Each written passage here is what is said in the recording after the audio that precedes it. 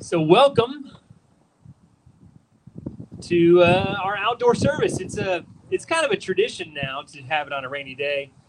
Uh, but here's the thing: is these kind of services are a blast. Like if there's any service that I want to be at, it's the one that's outside. Just it's fun, it's outdoors, it's different.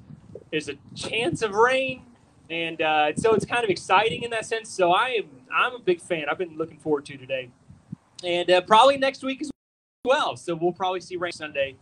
But so we're not going to hit First Kings this morning because honestly, I didn't know how chaotic it would be. And the next text is really, really good in dealing with depression.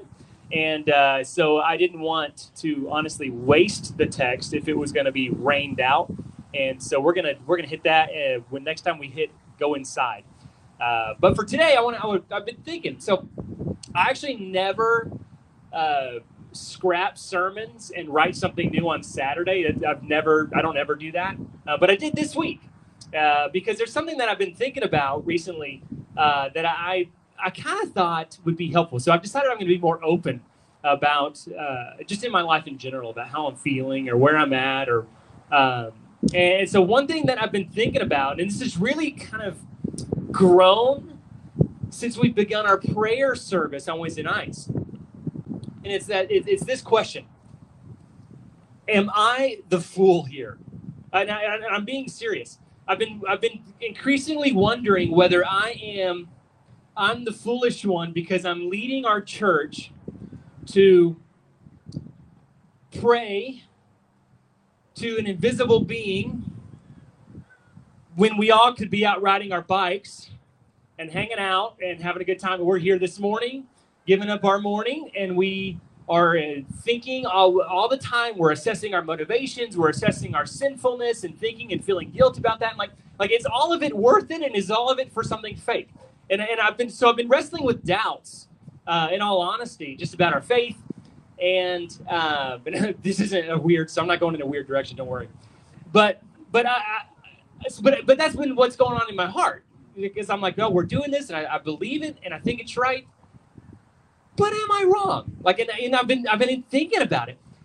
And Tim Keller, who's a Presbyterian pastor up in New York, he put something on Facebook this past week or 2 weeks ago, in which he said, when someone's dealing with the idea of leaving the faith or dealing with doubts, he always asks this clarifying question in order to get at where their emotions are at or what they're thinking.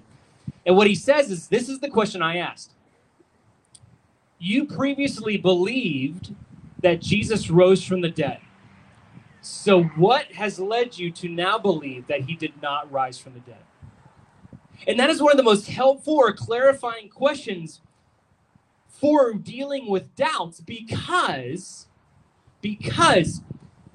if you stop and consider our faith, if you stop and consider whether we are fools for following Jesus or not, if we're believing or not, it all comes back to this one event, a resurrection.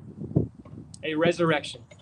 Because that is the linchpin of our faith. So like, if you've ever been at one of those creepy carnivals that would show up at a mall parking lot, you show up at the mall parking lot and they got a creepy carnival there and they've got a Ferris wheel or whatever, and you're on the Ferris wheel thing and you look up and it's got a bar holding your little cabin on, and inside that little bar is this one little pin, and that's what's holding your cabin on that Ferris wheel.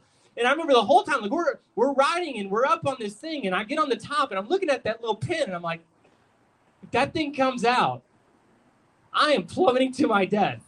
And I don't know that I trust the guy who was the inspector on this thing.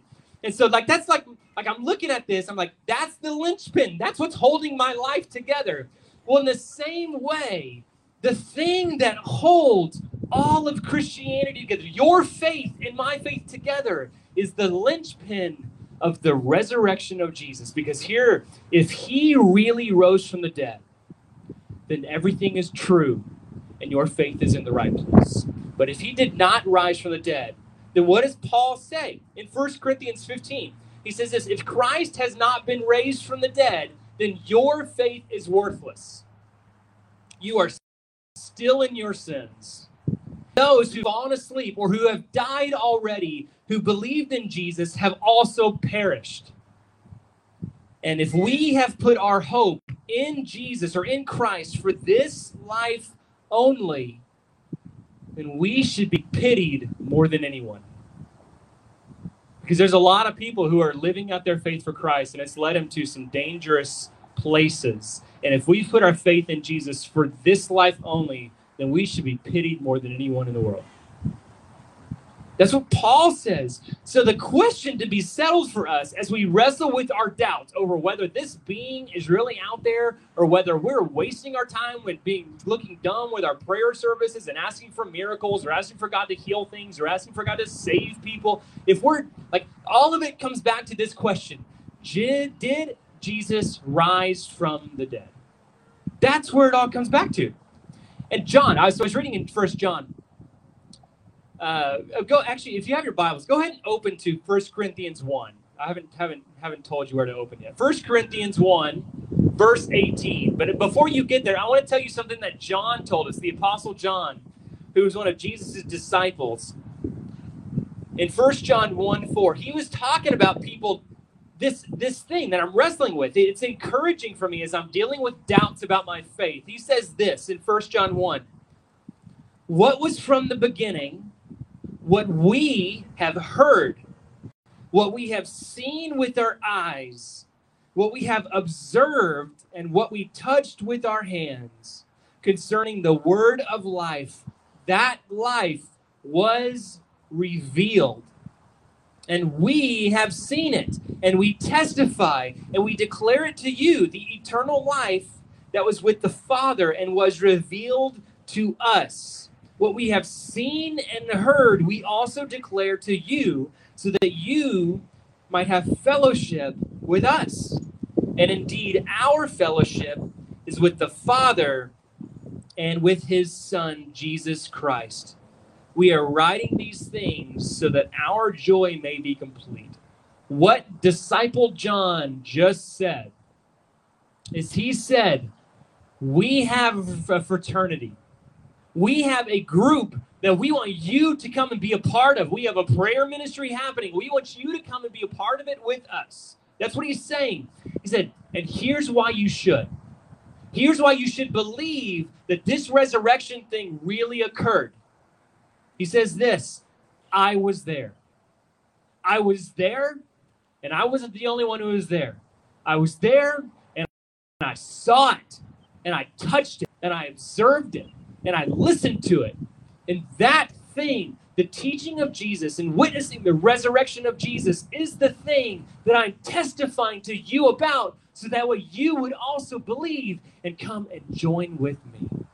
This is Pledge Week. He says, come listen, come hear, come be with us. That's what he's saying. So then, John is trying to settle the question of whether Jesus really died for us. And he does it by being a witness to what he really saw. And so we believe in the resurrection. We believe in the resurrection of Jesus because of the testimony of witnesses who were there and who wrote their things for us. And John is one of those witnesses. That's why we believe in the resurrection of Jesus. So then, if our faith is in the right place, if that, it doesn't settle all doubts, but if that is the linchpin of our faith, even though we're wrestling with doubts, if we believe that Jesus really rose from the dead, then we can be confident that our faith is in the right place and that what we're doing is not wasting our time. But then what do we make of the feeling like a fool? What do we make of that? Because at times I do. If I'm looking at people who are just living their lives, if I'm looking at people on TV, they're just not concerned with the things of faith. Sometimes I feel like a fool that I'm worried about these things all the time. What do we make of it? This is what I want you to see. Look at the text in 1 Corinthians 1. That's where I want you to turn. 1 Corinthians, verse 18. Because I'm wrestling with doubts as we consider our faith in relation to an unbelieving world. And in 1 Corinthians 18, verse 1:18, he says this: for the word of the cross is foolishness to those who are perishing. but it is the power of God to us who are being saved. For it is written, I will destroy the wisdom of the wise, and I will set aside the intelligence of the intelligent. Where is the one who's wise? Where is the teacher of the law? Where is the debater of this age? Hasn't God made the world's wisdom foolish? For since in God's wisdom the world did not know God through wisdom, God was pleased to save those who believe through the foolishness of what is preached. For the Jews ask for signs, and the Greeks seek wisdom. But we preach Christ crucified, a stumbling block to the Jews and foolishness to the Gentiles. Yet to those who are called, both Jews and Greeks, Christ is the power of God and the wisdom of God, because God's foolishness is wiser than human wisdom, and God's weakness is stronger than human strength. Christianity, that's dangerous over here. So I'm not under it. I'm up in front of it. Carlo, I'm so sorry, dude. All right, I'm going to scoot up. All right. All right, there we go. Here's the thing. Christianity, or legitimately believing in a triune God, which consists of the Father and the Son who is sent to earth, and the Spirit who then proceeds from them to live in us as a down payment for our salvation, that will be fully realized when Jesus returns on a white horse from heaven. That is weird. That is frankly weird. If you think about that in the scheme of a world, a lost and dying world, it does sound foolish when you consider that against our apathetic background. Because generally, people are just apathetic now towards the things of faith. And we sound foolish when we say, that's the thing I believe. But listen again to verse 18. For the word of the cross is foolishness to those who are perishing, to those who don't believe it, and who are headed to an eternity away from Christ. The word of the cross is foolishness. It sounds dumb, but it is the power of God to those of us who are being saved. By the cross, those of us who believe will find and attain salvation. It's the wisdom of God at work in our world. Look at verse 19. In verse 19, he says this, for it is written, I will destroy the wisdom of the wise, and I will set aside the intelligence of the intelligent. Why does sometimes our faith seem and feel foolish? Because that is how God set it up. He set it up that way. Our faith seems foolish when taken against our unbelieving culture, against all unbelieving cultures, all of them across the world. God meant it that way. Look what he says. To the Jews, it was a stumbling block because Christ going to the cross was weakness. Who wants a weak God?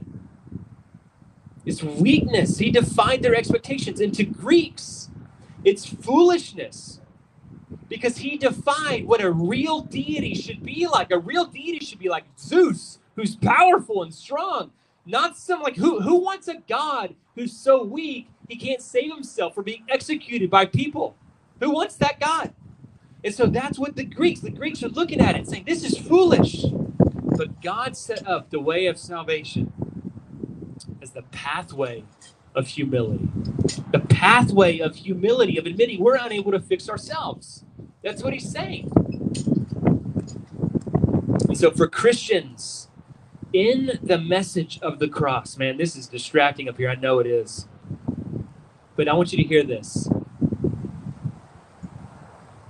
For Christians, in the message of the cross, the power and the wisdom of God is on full display. Because through the most undesirable and most pitiful event ever to take place, Jesus' crucifixion, we will be saved. It's amazing. And that is God's wisdom. That work in our world is going to be proved right. How can we be sure of this? Because Jesus rose from the dead.